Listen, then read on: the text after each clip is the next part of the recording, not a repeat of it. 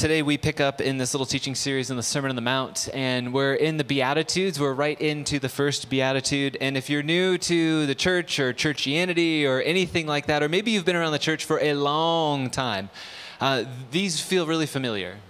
This is often thought of as the preamble to Jesus's Magna Carta, this is his preeminent teaching. And yet then there's this kind of wonky list at the front end of these 8 or maybe 9 blessings, depending on how you count them. And so we're going to take a slow roll through each of those, which will be about 2 months. And today we find ourselves in the first one. But to get us kind of into the headspace of thinking about the poor in spirit, a little story about a princess, because that's what you do at church. In 1909, there was a princess born in Romania, and you all know who I'm talking about, right? Yeah, Her Royal Highness, Princess Aliana? Yes, of course. Well, in fact, this princess lived 81 years, and 81 years later, in 1991, this same girl, born a princess, would be buried in a cemetery in Pennsylvania. And this would be a cemetery of a Greek Orthodox monastery. That's quite the journey, and this girl, Princess Aliana, would be buried as Mother Alexandra.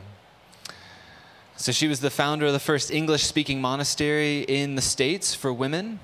And at her request, this following verse was on her gravestone.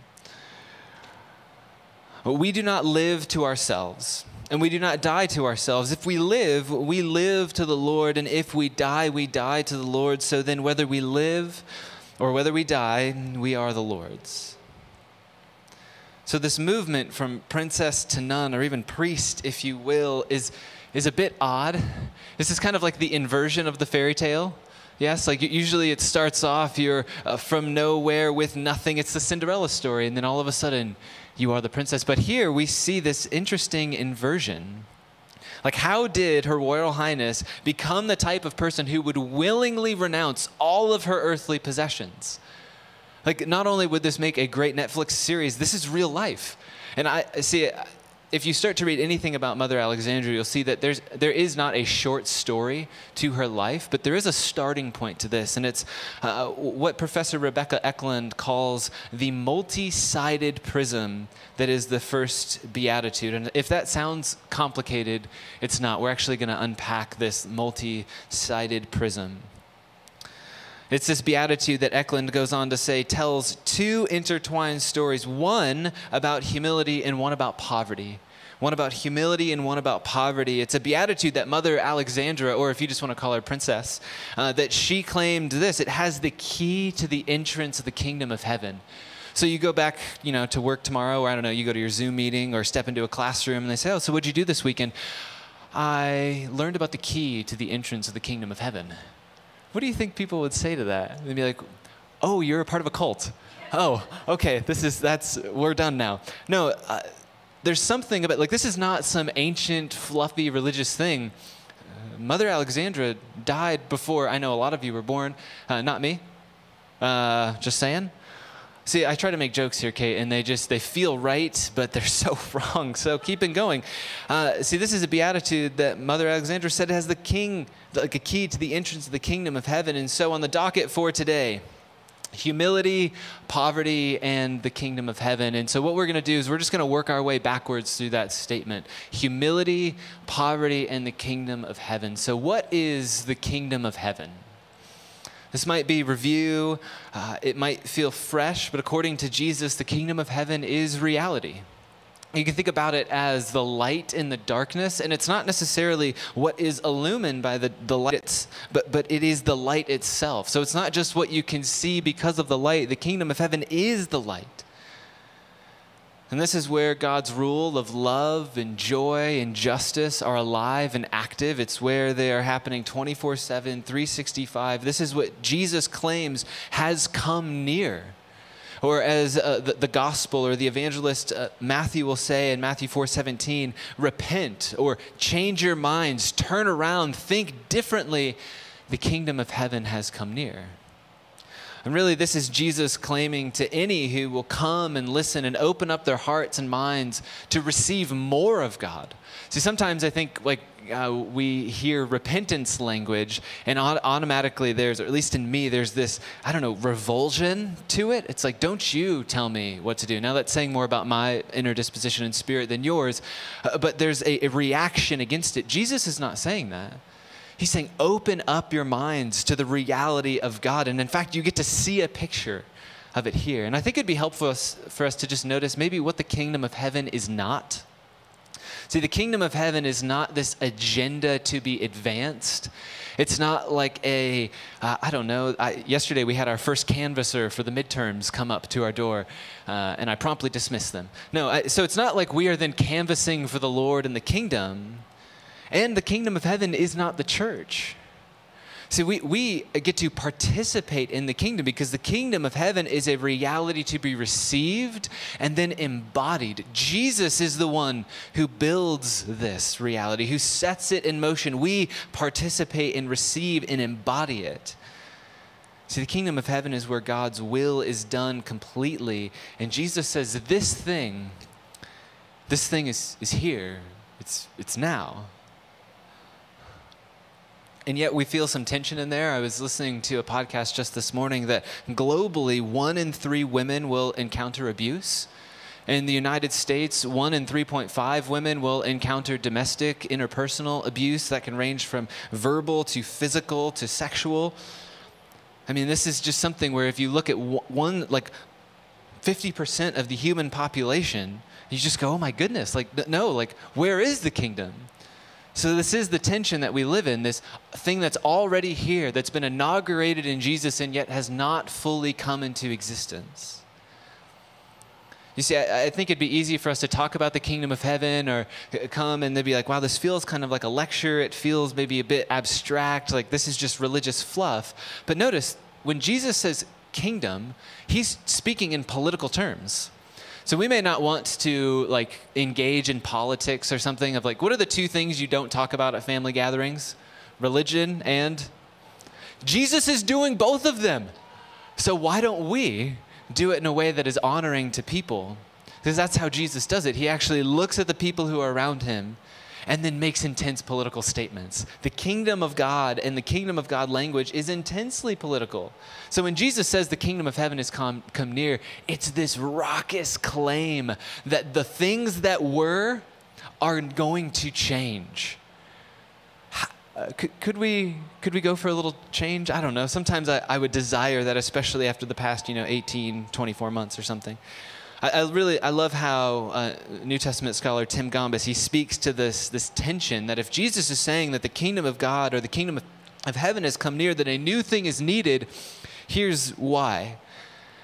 God's original commission to humanity was to exercise, rule, and dominion over creation, overseeing its flourishing and managing its life-giving and humanity-sustaining capacities. Humanity has failed to rule creation for the glory of God. But this is precisely what Jesus has been doing in his ministry. He is overseeing the spread of God's rule of shalom wherever he goes, freeing people of demons and sickness and calling everyone to enter the life-giving kingdom of God. This is what the kingdom of heaven is about. At our best, that's what this church could be about. See, unlike Mother Alexandra's former kingdom, the kingdom of heaven does not cease at death. That's true of Jesus' story. It doesn't end at death, and like in Mother Alexandra's case, it doesn't end with a political agenda changing. Her kingdom literally came to an end because of communism. This is not the case with the kingdom of heaven. It is enduring. And in fact, with Jesus and the kingdom, there's a twist because it is the place of death that then becomes the way through to new life, because you get the cross, which is the place of death, but it's also the place where Jesus is exalted as the king and then conquers death by rising from the grave. This is the great and enduring truth that we sit in. By the way, if that isn't a reality, then we're wasting our time here. But that is the enduring reality. And Jesus has a mind toward this thing breaking in to the place of brokenness that he finds himself, which is the first century Israel-Palestine. So Jesus is just from the outset flipping the script. And then he comes and he starts saying some stuff in the Sermon on the Mount. He essentially goes to the unblessable and he starts announcing blessing. He goes to the undeserving, to the down and out, to, in our imagination, the mother who cannot be a mother, or the woman who has been a mother too many times and knows it and yet continues to go back to those same patterns and practices that yield death.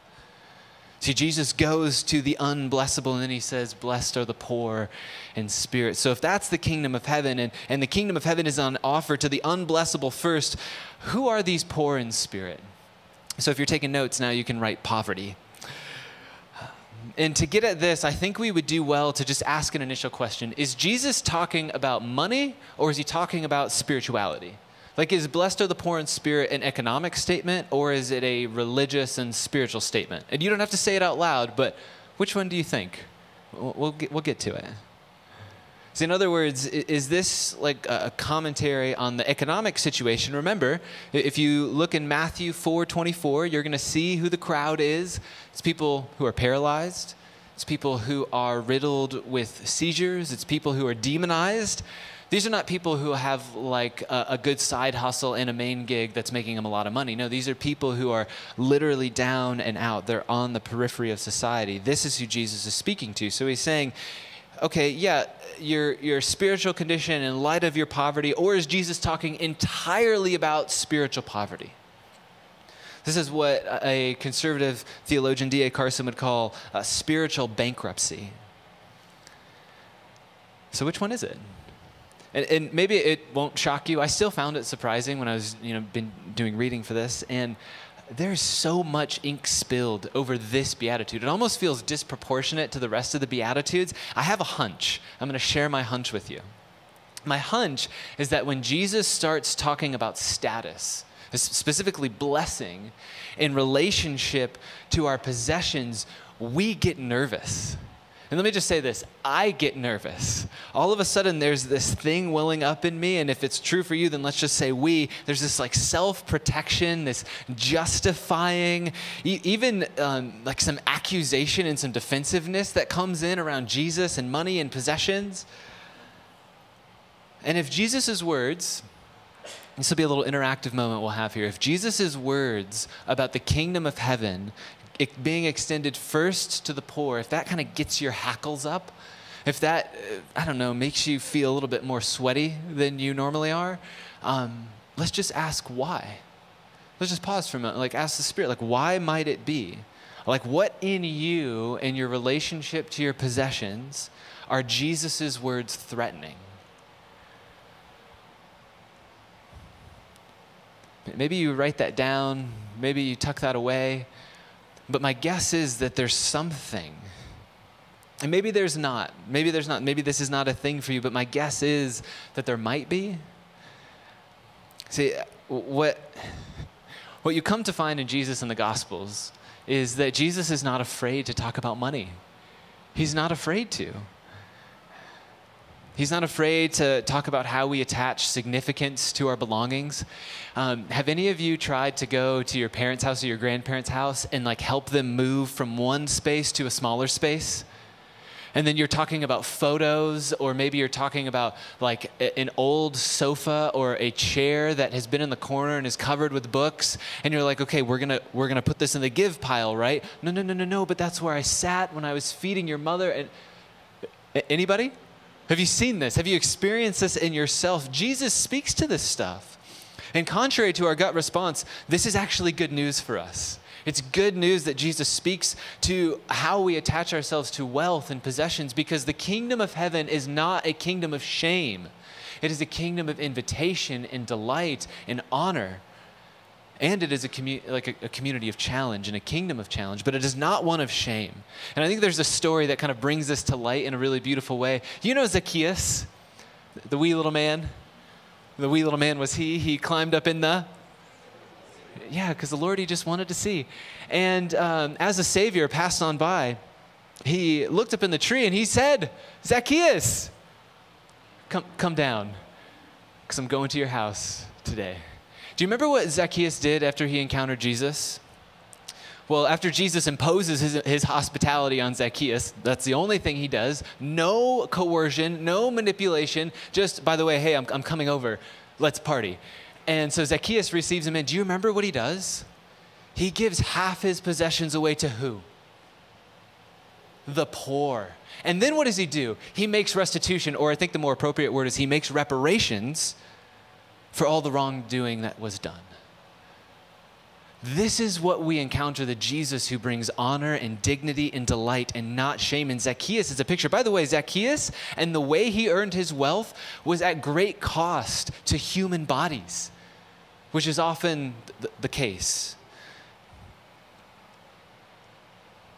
See, this radical encounter with Jesus, it begins to mess, I think, with us. And what it shows is this picture of how Jesus releases us from the stranglehold of what's called the scarcity mentality. And a scarcity mentality essentially says there are only a limited amount of goods and profits and people and resources. So if I don't go out there and get mine, then I won't have enough. And if we have this and we have to protect it, because do you start to feel how the anxiety ramps up?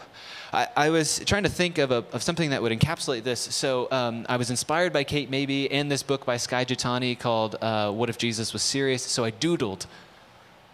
Wait for it. Ta-da! So this is us in the scarcity mentality. You notice it frames our whole life, but rather than just being a place that is around us, it begins to literally get its way around us. It defaces us. And if you notice around the hands of this odd person, there are shackles.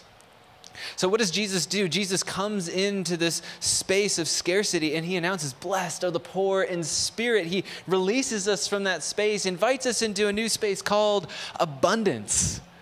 And look at Jesus here. He's just like, yes, abundance. The scarcity is removed. But what do you notice?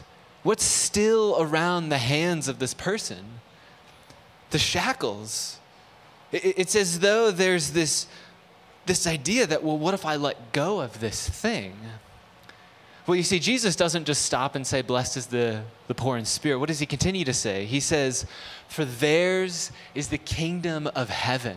See, Jesus not only removes the shackles of scarcity, or excuse me, just the around, like that whole framework, and invites us into the kingdom. No, he then says, "I want to honor you. I want to give you much." And so here's Jesus trying to crown us and honor us. But he's like, what gives? So this might be silly, and I had a blast drawing this, by the way. But this feels like me. That Jesus is there literally saying, I have the place of delight and honor and dignity on offer. Not that I'm putting myself in the poor in spirit, but I'm just saying that in general, the kingdom is being extended to the most unlikely people. And yet these hands are held tightly. It's this white-knuckled grip. And really letting go of that stuff is scary as hell. And so again, is Jesus talking about poverty, or is he talking about spirituality? Maybe both. See, the word that Jesus employs to talk about the poor, it's not the ordinary word for the poor. If he wanted to use that word, then he would have been using the word about, you remember the widow who goes to the temple, she's going to give her offering, she's got the widow's mite. If you grew up in churchianity, then that might be familiar. If not, let me tell you. There's a gal, she's poor, and she goes and she gives out of her poverty. But that's not the word that Jesus used to describe the poor in spirit. Jesus actually uses another word. It's a word we could describe as a beggar. And we actually see this word show up in the Gospels again. Do you remember the story of Lazarus and the rich man? There's a story where the rich man dies and goes, and he's in the grave, he's in the ground. He's like, "Oh, I just want, send Lazarus, my servant." You notice that? "Make him dip his finger, give me a little taste. I just want to wet my whistle." That's what it says in the Greek. And there, in that moment, you encounter the poor man. That is the poverty that Jesus speaks of. And what Jesus does when he says, blessed are, we could say, the beggars, is he's not saying it's not just the poor. It's not just those who can even rub two pennies together. No, it is those who literally have nothing, that they are utterly dependent upon the generosity of those who would give alms. It is the beggars. And we could notice a whole bunch of things here, but there's two that kind of caught my attention. Is one, we just can't escape that this is kind of about money. And as uncomfortable as that makes me, and maybe it makes you, I think this is then where we have to deal with the nervousness we feel around Jesus, possessions, and the poor. Because I found myself asking questions like, is Jesus actually favoring the poor? And you can read what are called, they're liberation theologians, and there's brilliant works being done that say essentially that we are not all free until all are free. That poverty is an injustice that God stands against. And as we are complicit in, I don't know, like I think about even the clothing I wear, like this is the type of granular level that you can get into. We're not going to go there, but there's this question, is Jesus favoring the poor? Does that mean that he opposes the wealthy? Does that mean he opposes us? Because y'all, globally speaking, we are really, really wealthy.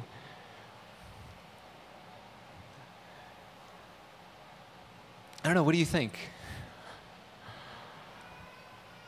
This is just one of those teachings that you're like, yes, I want to come back here and continue to receive the teachings of Jesus. This is not meant to like be an indictment or anything like that. I just want us to hear the heart of God, which I think Jesus is bringing forward. There's two examples that we can come to because you could think, okay, maybe this is just like, I don't know, your speculation. Well, let's see. Psalm 72.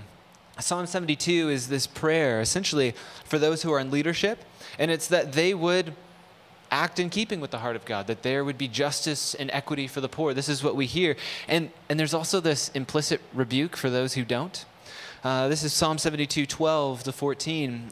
For he, speaking of this benevolent king, will rescue the poor who cry out, and the afflicted who have no helper. He will have pity on the poor and the helpless and save the lives of the poor. He will redeem them from oppression and violence, for their lives are precious in his sight. Or in keeping with this, in the heart of God, in Isaiah 66, the prophet announces, kind of channeling God's speak in this moment, these are the ones I look on with favor, those who are humble or poor and contrite in spirit. You see, when Jesus comes on the scene and has this arrangement of people in front of him, the demonized and the hurting and literally the physically broken, he then starts speaking about the poor in spirit. And it seems as though he's referring both to those who have been dispossessed and abandoned. That is, they are, you could call them like spiritual zeros, and the ones who have been dispossessed and abandoned by Israel, the ones who are on the abused side of this equation. It's as though Jesus has both in view. And really, I was reading back through this and I was like, oh, does this sound like then the moment comes where I turn in the teaching and say, so community, so gateway, we are going to make a vow of poverty. Because I think a strong case could be made. That's, by the way, that's not what we're doing. But even when you see people like Mother Alexandra turn and make a willful vow of poverty, it is not because poverty is a virtue. Poverty stands in opposition to the flourishing of humanity. I actually think that for those of us who are privileged, that's how God desires all of us to be. And as the kingdom of heaven is brought fully to bear, there will not be the inequity that we see. But there's something that comes to the fore here, not a vow of poverty. Maybe if that's what the Lord's leading you to, I'd be glad to chat about it with you. I might not really know a lot, but we could connect you to like a priest or somebody who's done that. But I think there's a question that we would do well to wrestle with. And it's not this question of like, how do I become poor so that I can get the blessing as though being poor is a virtue, but more the question is like, where is Jesus? And how can I and we and all of us move to where Jesus is? How can I be with Jesus? And in fact, this is going to be a guiding question for us throughout the Beatitudes, is saying, where is Jesus moving? And it seems as though Jesus is saying those beggars, whether you count them as just spiritually bankrupt or literally bankrupt and they have nothing, these are the people. These are the ones to whom the kingdom of heaven is extended to first. This is where you will find me. And for some among us, especially those of you for whom justice is kind of hardwired into your inner woman or your inner man, and you identify with the poor, you hear this and there's a tension for you to like roll your spiritual eyes because you're like, yes, finally we're having this conversation. Like, let us do this already. Why do you think I'm a foster parent, or I practice a certain type of law, or I volunteer with Rise Up? I want to do educational enrichment with kids over in Sherman Hill because this is where Jesus moves. Like, let's do this already. And so I am grateful for you, and please continue to do that. Please spur us on and give your gift in greater measure because it helps us to see what that looks like. And please be patient with us because for the rest of us, we have some wrestling to do. And it's important that as we close our time, that we wrestle with that question of asking, where is Jesus? And what might be standing in the way? And I think if we could sum up the barrier between where Jesus is and where we are, it could be one word. This might be an overgeneralization, but I found it helpful. It's this word, pride. See, we end in talking about humility by talking about pride. And one of my favorite writers, Ronald Rolheiser, he gets at pride by talking about humility. And this is what Rolheiser says. Spontaneously, we tend to think of humility as self-effacement, self-deprecation, as never blowing our own horn, as always first waiting to be asked before we step forward to offer our gifts.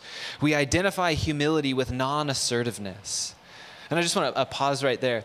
I'm not an Iowa native. I've been in the Midwest for over a decade. This is Midwest nice. This is like the non-assertive, but in the back of my mind, it's like, how dare you not ask me? So we pick back up. Maybe that was like a low-key dig at the Midwest. I don't know, sorry. Okay, Rolheiser. There's a lot of truth in that. And we've probably experienced, is my point in sharing that little odd anecdote. But as someone once said, a heresy is something that's 98% correct. The other 2% is what hangs us. Rolheiser for the encouragement this morning. That's the case here. Humility is, in fact, a healthy self-effacement and non-assertion. But then it becomes complicated. Self-effacement is not self-deprecation. And indeed, there's nothing enlightened about shrinking so that other people won't feel insecure around you. And so I think we would do well to talk about this. Pride. Like, what do we make of this? Because in my experience, pride is not generally viewed as a vice. I mean, think about how we talk about pride. We talk about being proud of our work. We talk about being proud of our family, or we talk about being proud of our school or our home, and we call that pride of place. And these are not necessarily evil things. I mean, my 1-year-old Silas, who was up here at the beginning, he has like it's the dowel and the wooden rings, and he puts the ring on there, and I'm like, yes. What is that feeling that I experienced in that moment? I would say I'm proud of him. So I'm not trying to vilify our delight in these things. It's calling out the reality that pride is viewed more as a vice or as a virtue than a vice. And so if that's not all bad, what's the challenge? Well, the challenge is the subtlety of pride. That it's sneaky. And this is what I mean, continuing to talk about my kids. I have a toddler, and you may see him around doing some sort of shenanigans. But what I've learned about having this small human as a roommate is he's emotionally honest. He is not emotionally constipated like most of us. If he wants a thing, he will tell you. If that thing does not come, be it food or a toy, there will be protests to be had. And granted, like if this was an adult, there would be issues. His brain has not fully developed, so there has to be grace in that space, you know. But some of us, I would count myself in this. We may not have like the outward display of emotional honesty like a toddler, but on the inside, we operate from that place of pride. that subtly is informing how it's that Midwest nice. We privately operate in that place. Rolheiser addresses this again. He says, as we mature morally and religiously, it becomes almost impossible not to compare ourselves with others who are struggling and to not feel both a certain smugness that we're not like them and a certain disdain for their condition. Amen? Pride, therefore, in the mature person takes the form of refusing to be small before God. Hear that language, refusing to be small before God and refusing to recognize properly our interconnection with others. It is a refusal to accept our own poverty, namely to recognize that we are standing before God and others with empty hands, and all we have and have achieved has come our way by grace more than by our own efforts. And for some of us, as I'm saying that, and the thing that rises up and that you're saying in your heart is, you don't know how hard I worked. You don't know my family of origin. You don't know where I've come from. You do not know the type of things I've gone through, the work I did. If you would have seen that grant proposal I wrote, it was immaculate. It was beautiful. I earned that. Again, I'm making some assumptions here. If this language about pride begins to get your hackles up, if you feel some discomfort in your tummy, let's just pay attention to that. And again, ask the Spirit, why is this? Why? When I hear about refusing to be small before God, does something happen in me? The North African theologian Augustine said it well. He said, pride made the soul desert God, to whom it should cling as the source of life, and to imagine itself instead as the source of its own life. This idea of deserting or abandoning God to our own definition of flourishing. And if you're wondering, again, is this just human speculation? Like, or did you just pull some nice quotes and curate some content to make a point? Here is the divine perspective, the scriptures. Psalm 138:6, though the Lord is great, he cares for the humble, but he keeps his distance from the proud. Or James 4, if you really want to get after it. Just read all of James and find yourself comfortable. I don't know. I wouldn't know what to do with that. It is deeply unsettling, but he gives more grace. That's why the scripture said God opposes the proud, but shows favor to the humble. Or if you want to hear more from the wisdom tradition, this is like the stuff that the people of God would root themselves in as, like, I don't know, they put hashtags in front of this or something. But Proverbs 8:13, to fear the Lord is to hate evil. I hate pride and arrogance, evil behavior and perverse speech. Or Proverbs 15:25, the Lord tears down the house of the proud, but you know whose house he builds up? He actually builds up the boundary stones, the stones of boundary around the place of the widow. That's where the Lord is doing his work. And so if there's anyone among us left wondering, gosh, is there some pride left in the resources, like the crevices of my inner woman or man?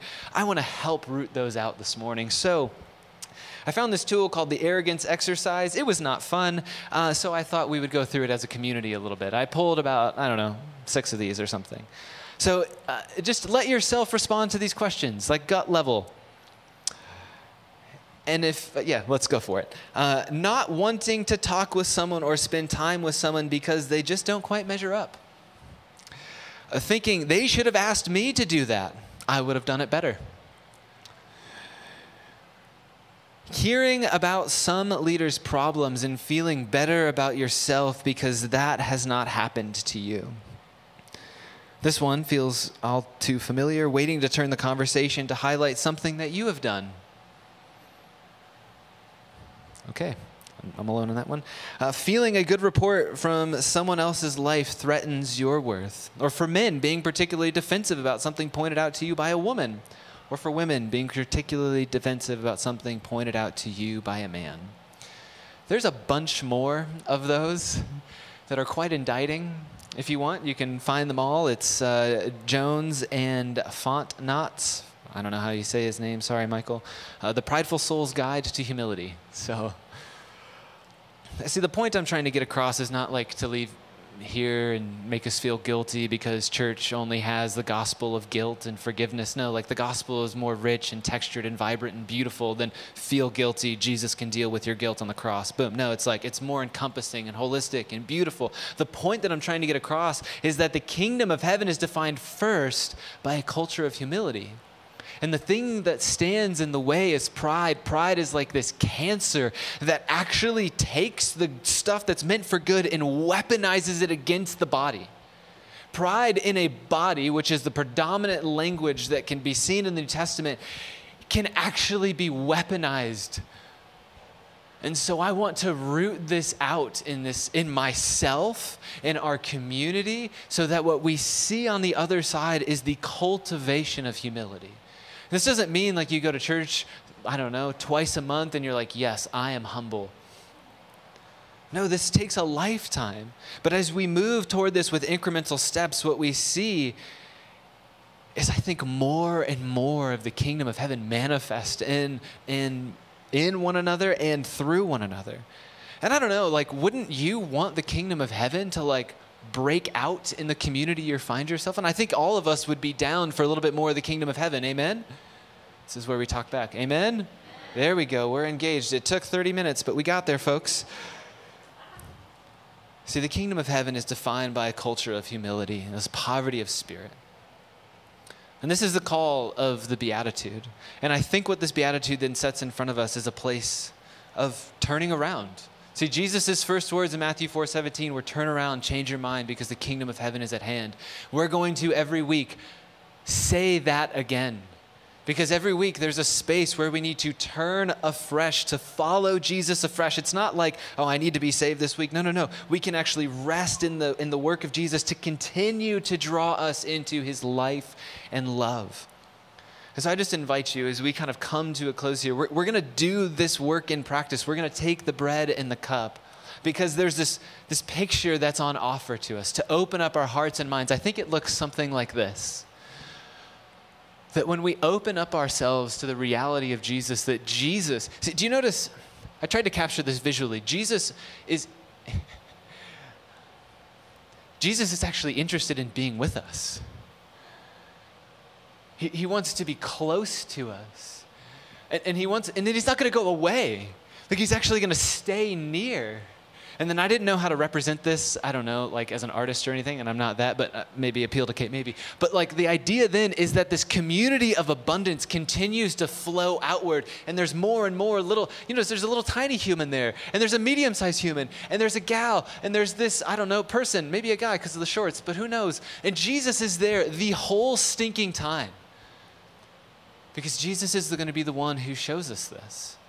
And so we want to take this into ourselves, literally into our bodies. So church, I just invite you to stand.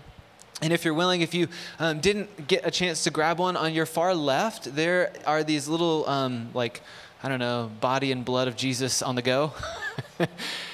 And the place of communion in the life of the church is a place of deep, deep reverence. We actually stand in this space today with billions of Christians around the world. And so what we get to say is and we don't have to agree on this, but I think that the table of Jesus is radically open to anyone who would come to it.